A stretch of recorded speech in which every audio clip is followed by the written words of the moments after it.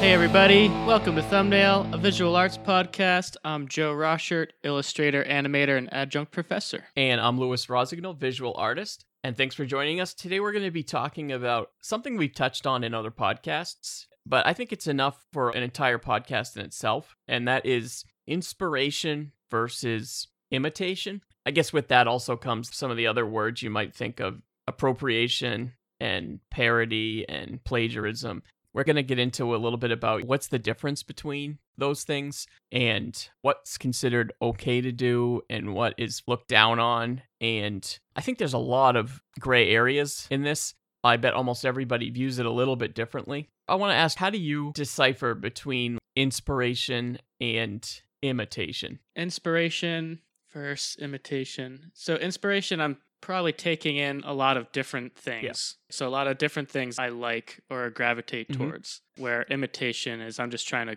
copy how someone has done something. Right. So yeah, I might be inspired by that one thing, but if you're only taking inspiration from one thing, then it's imitation. Right. And so if you're not combining and making a hybrid of your own, then you're just copying. Imitation is obviously one that more people would frown on. And especially if you're imitating one artist or one specific piece that an artist did and you're just copying it, that's not good. But what if you're imitating the way one artist does his line work, and then you're taking another artist's way that they color, and then you're taking another artist's texture? Now you're pulling from so many different sources, and then you're also putting your own self into it and the way you draw. I think at that point you are imitating, but like you were saying, you're drawing from so many sources, it becomes its own thing, and that's when it turns into inspiration. I agree completely. So inspiration kind of springs from imitation, but it's just a matter of how many different places you're imitating, I guess. Right. That can be the main problem.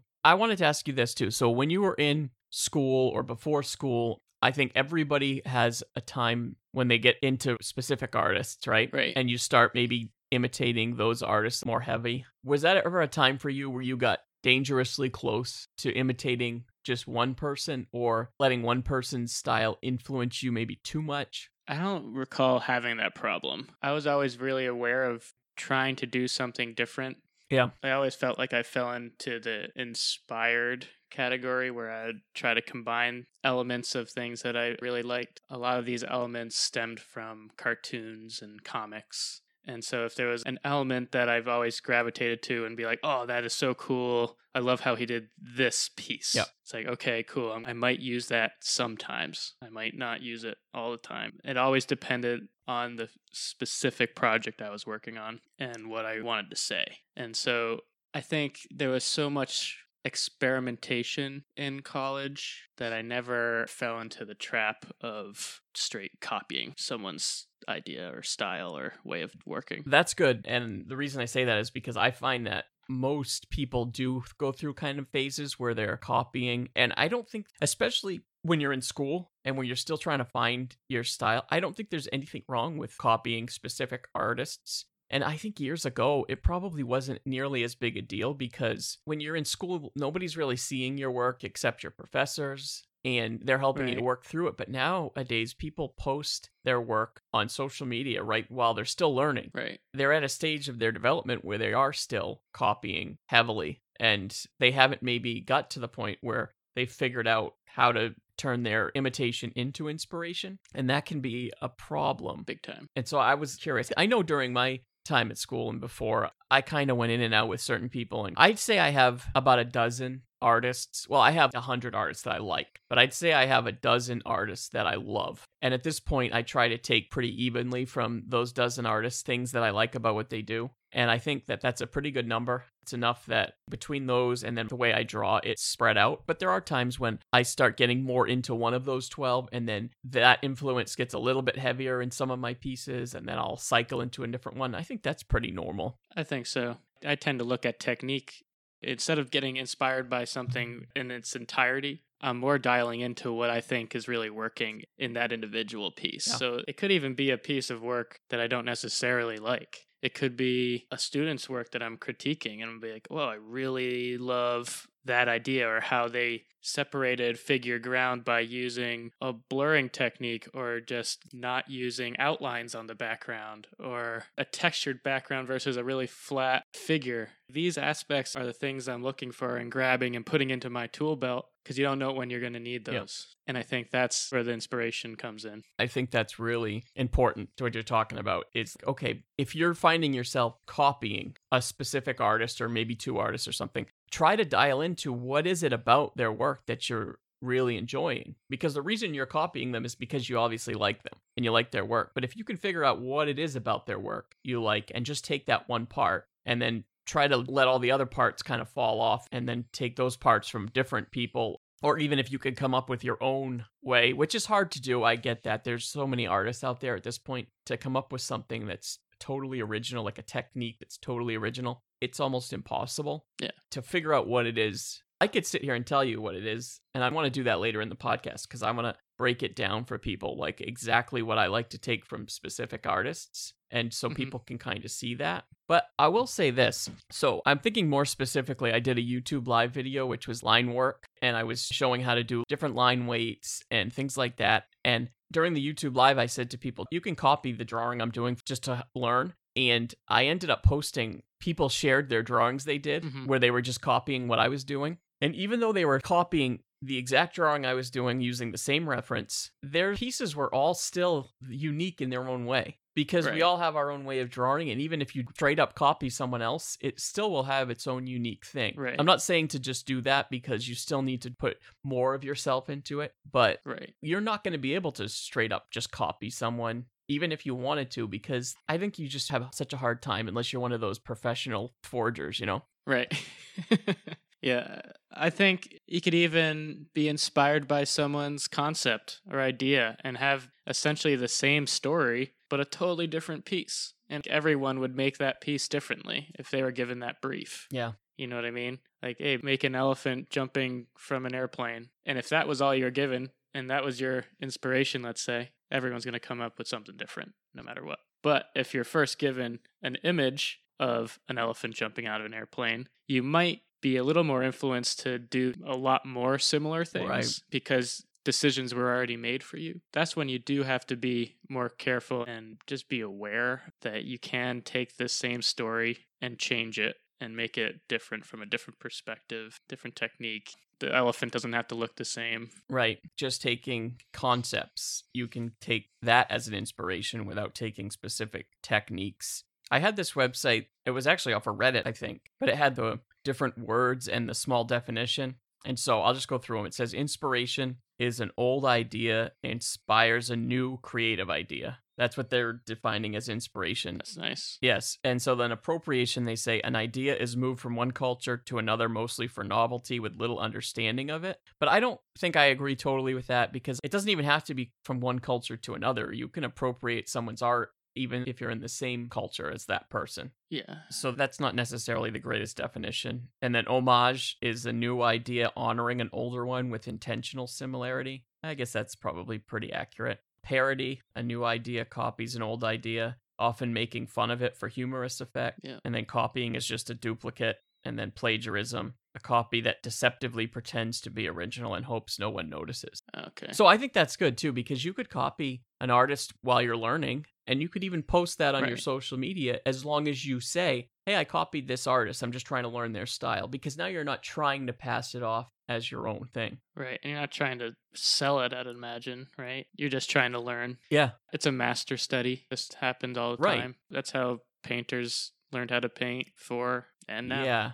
And I think that that's okay to do, although you do have to be careful, because you could post something on your social media with a caption that says, hey, I took inspiration from this other artist. I wanted to try to do what they did. And then if someone else posted your image on their own page and didn't have that same caption, then it maybe does look like you're just copying that person. So social media can be a tricky place. I always forget about that. I always forget that the caption doesn't go with it all the time, or it doesn't always go with the post. or travel with the post. Especially on Pinterest. I found a lot of my work on Pinterest, and one piece in particular that I did when I was freshman. And I was working on a piece where I was copying an artist and doing my own thing of it. And I posted clearly when I posted it on Facebook. It's just like I was working on this. It was a copy of this other artist. And I posted a picture of his piece next to mine. And then I found my version of it on Pinterest. No caption, just my name next to it. And so I was pretty mad about that because I know how that looks. Yeah, that's tricky. And things on the internet, I can't get that down. It's on Pinterest now. Right. It's nothing I can do about it.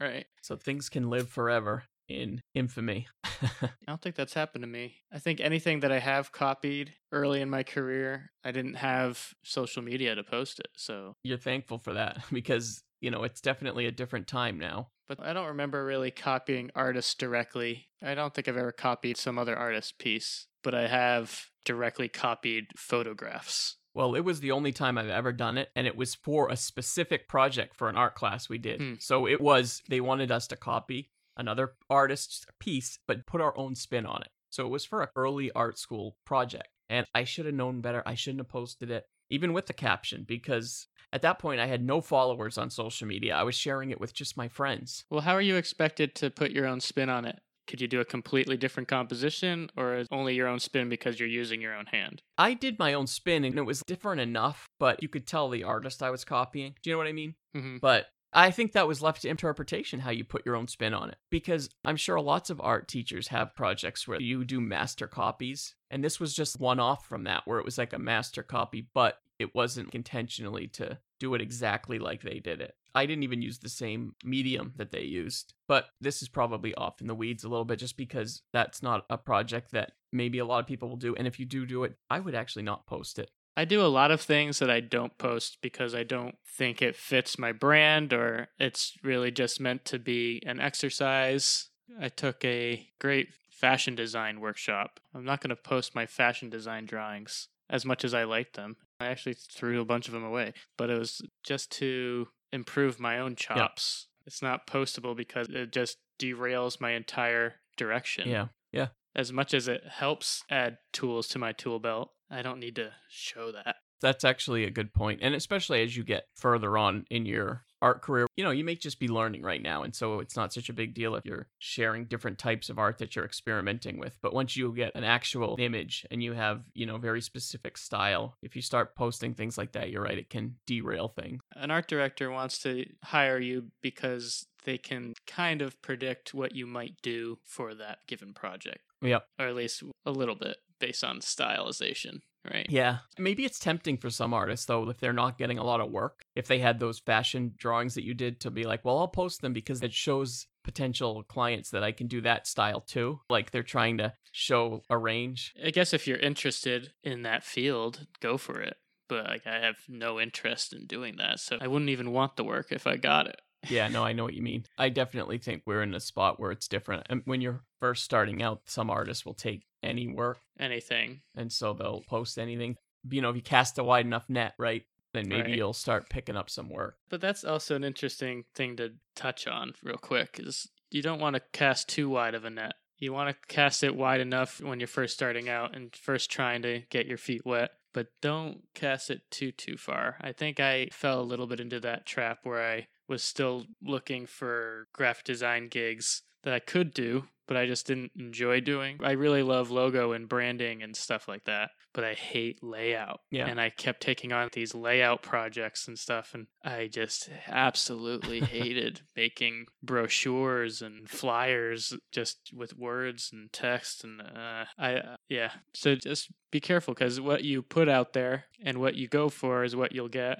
And so if you're casting out this really wide net, you might start getting in a bunch of everything you like the least. Yeah. In that category, of that broad category. So if you really just don't want to do it, just don't even add it into that scope. That's a good point. They say to dress for the job you want. For artists, it's almost like just draw for the jobs you want. Yeah, that's do true. Very specific types of drawings, and that's the type of work you're going to get is work that makes sense.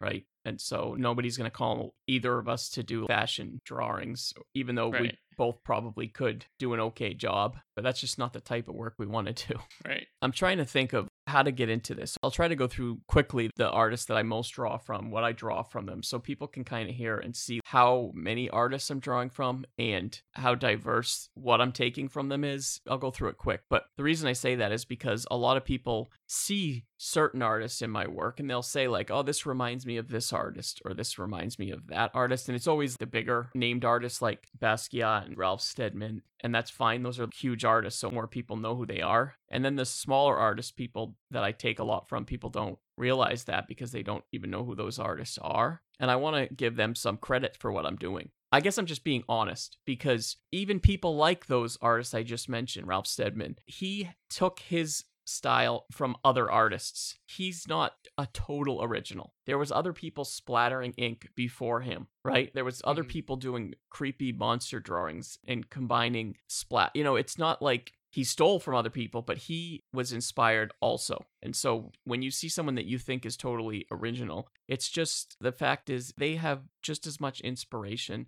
as anybody else. It's just that they've really managed to take from people in a way that is clear inspiration and spin it into something pretty original. Yeah. I feel like we're all still trying to work on that too, like hone that. And so when people say my work looks like Ralph Steadman, that's the one I actually get confused about the most because I don't ever splatter ink really. And that's kind of his main thing that he's known for. Yeah. And I don't do that pretty much at all. Occasionally I've done that in a drawing here or there. So the fact that I don't do that and that's his staple, I find it odd that that's the person I'm compared to a lot. But I think the one thing I do take from him is the fact that he's pretty loose. But I like that he combines looseness, but sometimes he'll do like buildings and he uses rulers. And so there's these really tight stuff that's very neat mixed in with the looseness. Right. It's just a really cool contrast and has like tension to it. It's a great way to separate background and foreground. It's perfect. That's so true. And that's what he does a Yeah. lot of times, if you notice in his work. That's the one thing that I like to take. So I try to do that occasionally. I think with Basquiat, he does a lot of doodles and things. I like to do that in my work. I think Alan Kober, I love his line work. If you look up his line work, you'll see clearly that that's the type of line work I've used. And then there's David McKeon's colors and David Hughes's colors, and then Felix Scheinberg's looseness a little bit. And then I'm thinking of collage work that I really love. David Hughes does a little bit of it too, but there's Sarah Finelli. And Tommy Kane's also a great person. I'm just throwing names out there and I'm not going to keep going, but these people are all people that have truly inspired me. And I love everything that all of those artists does almost. And I could take everything from Tommy Kane or Felix Scheinberg. But I don't use watercolor because I don't want it to be a copy. So I use some of the things from him. And I think that's what you were referring to before, is just figuring out what it is you like about a specific artist and just taking that 5% of what they do and then leaving the rest. Right. We also kind of touched on this too. Even if you tried to copy, you can't. Well, that's true too. And so what's the point then, right? So why copy? And so you just take these little techniques that you find and make it your own completely. That's so true. So it's kind of like what I said before with taking techniques. Sometimes it relies on the tools. So like before the iPad, what did I do? I naturally tried to paint things flat colors with acrylic paints, and that's what was available to me. And I was trying to mimic this flat coloring, and then I'm exposed to digital, and now I could do this so much easier and without brushstrokes, and everything is just way more seamless as far as the coloring goes. Sometimes it's just the tools. Some things that I've done before is taking technique that I liked that someone used and try to translate it to a different medium. And that can be a hard thing to do, but if you can figure out how to get a similar look, but using a different medium, then you're kind of imitating them, but in a way that's totally unique. Yeah. That's kind of how people can come up with their own unique methods, because you're really experimenting. Right. That's another cool thing that you can do when you're trying to work on imitating, but not doing it in a way that's blatant or where you start to feel almost dirty if you're blatantly copying people, you know? It also brings up an interesting thing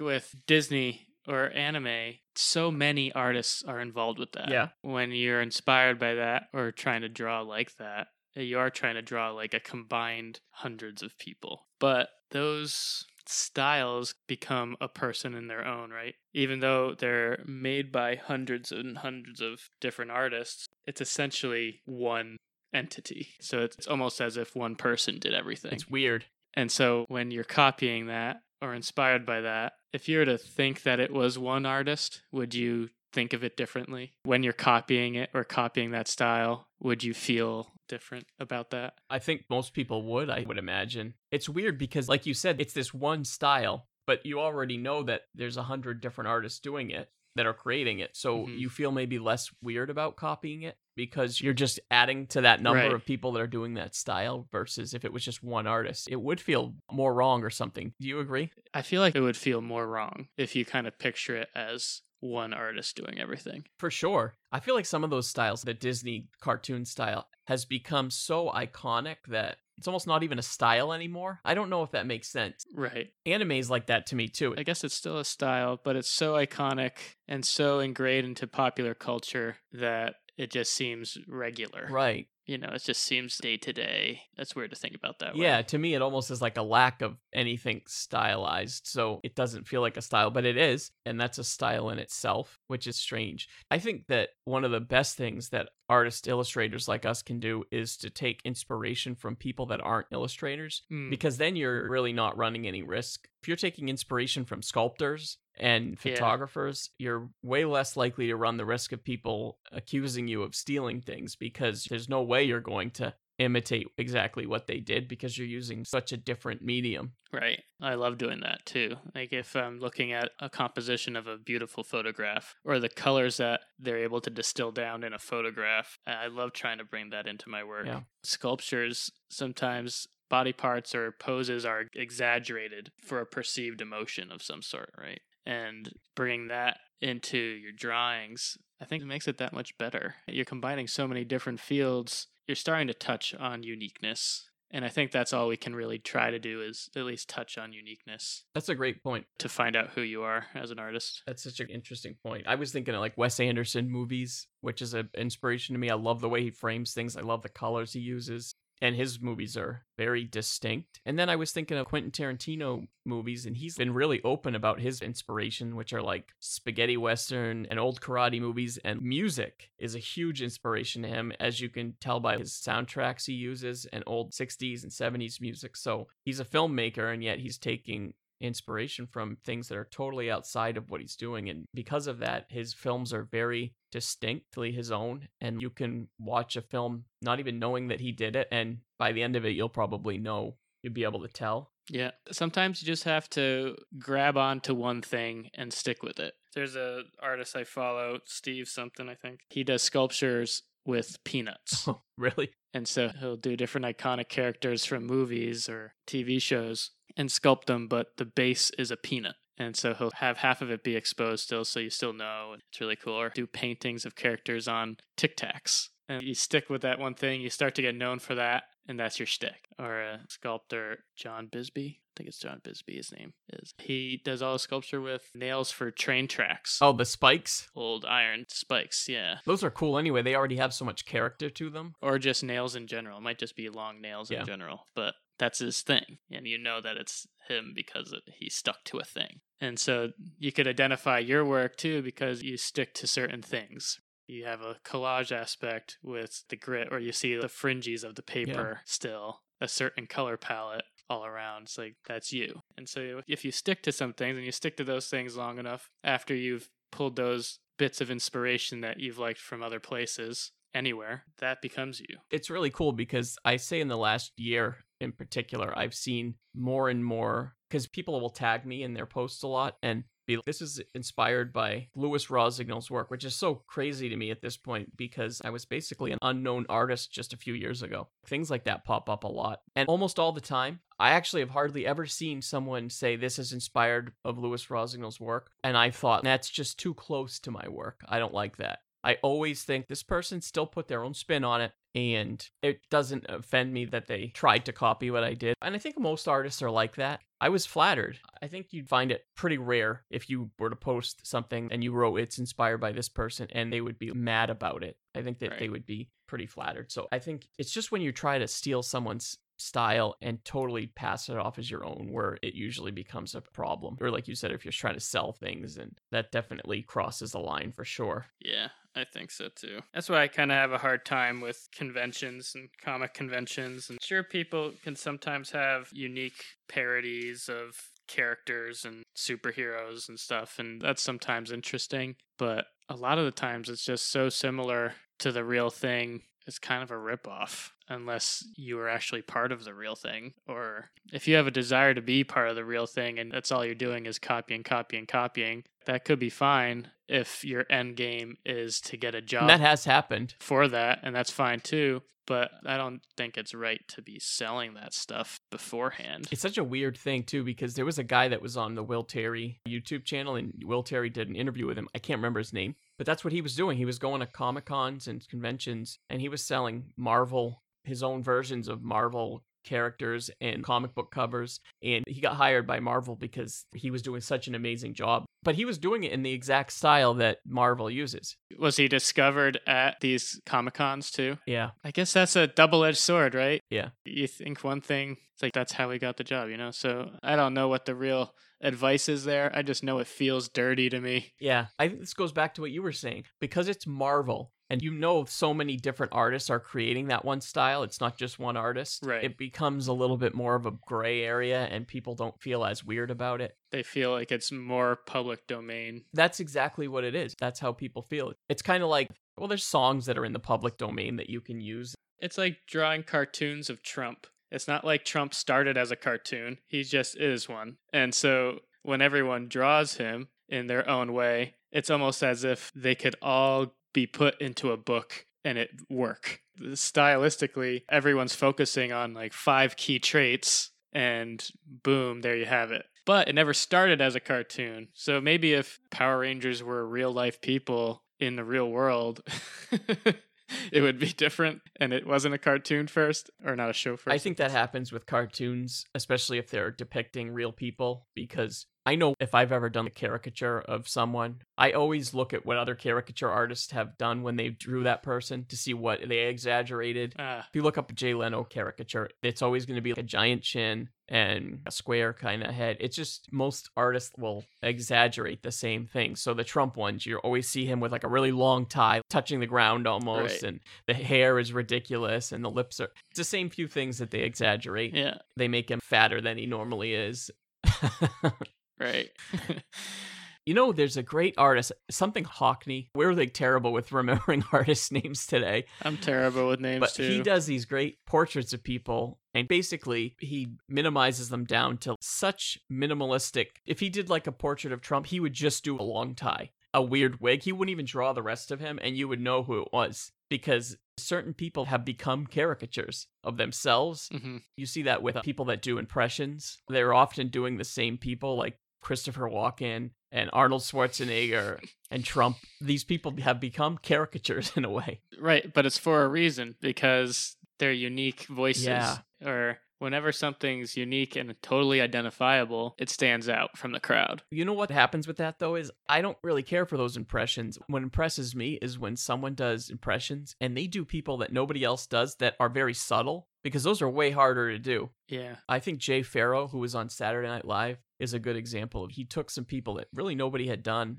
and pretty subtle, did a great job with them. And it's more impressive to see that, to see someone take, like Mark Ruffalo, who's an actor, but maybe he doesn't have that many distinct things about the way he talks. He's kind of more of like an average guy. So to do an impression of him would be harder, but if you did nail it, it would be impressive, I guess. Right. That's a good point. In a visual way, that's the same with people that have faces that are pretty generic. They're harder to make caricatures of. I don't know, Yeah. we're off a little bit off course, but It's a little bit, but still kind of related. You're still taking inspiration from people's Yeah. faces. But if someone is pretty average, your drawing's going to look average. Yep. So it's not always best to be focusing on the common denominator. And so what's the common denominator in art? Sometimes it's explicit. Isn't that word right? Explicit. Sometimes how do I say this? Sometimes it's just too obvious of who you're taking inspiration from, Yeah. because you're looking at that common denominator and only sticking to that vagueness. If you're only looking at Disney cartoons and all your work obviously looks like a Disney cartoon, you're focusing too much on the common denominator. that's a good point. Artists that have a very unique style, if those are the people you're taking inspiration from, it's probably harder because they have such a unique style. If you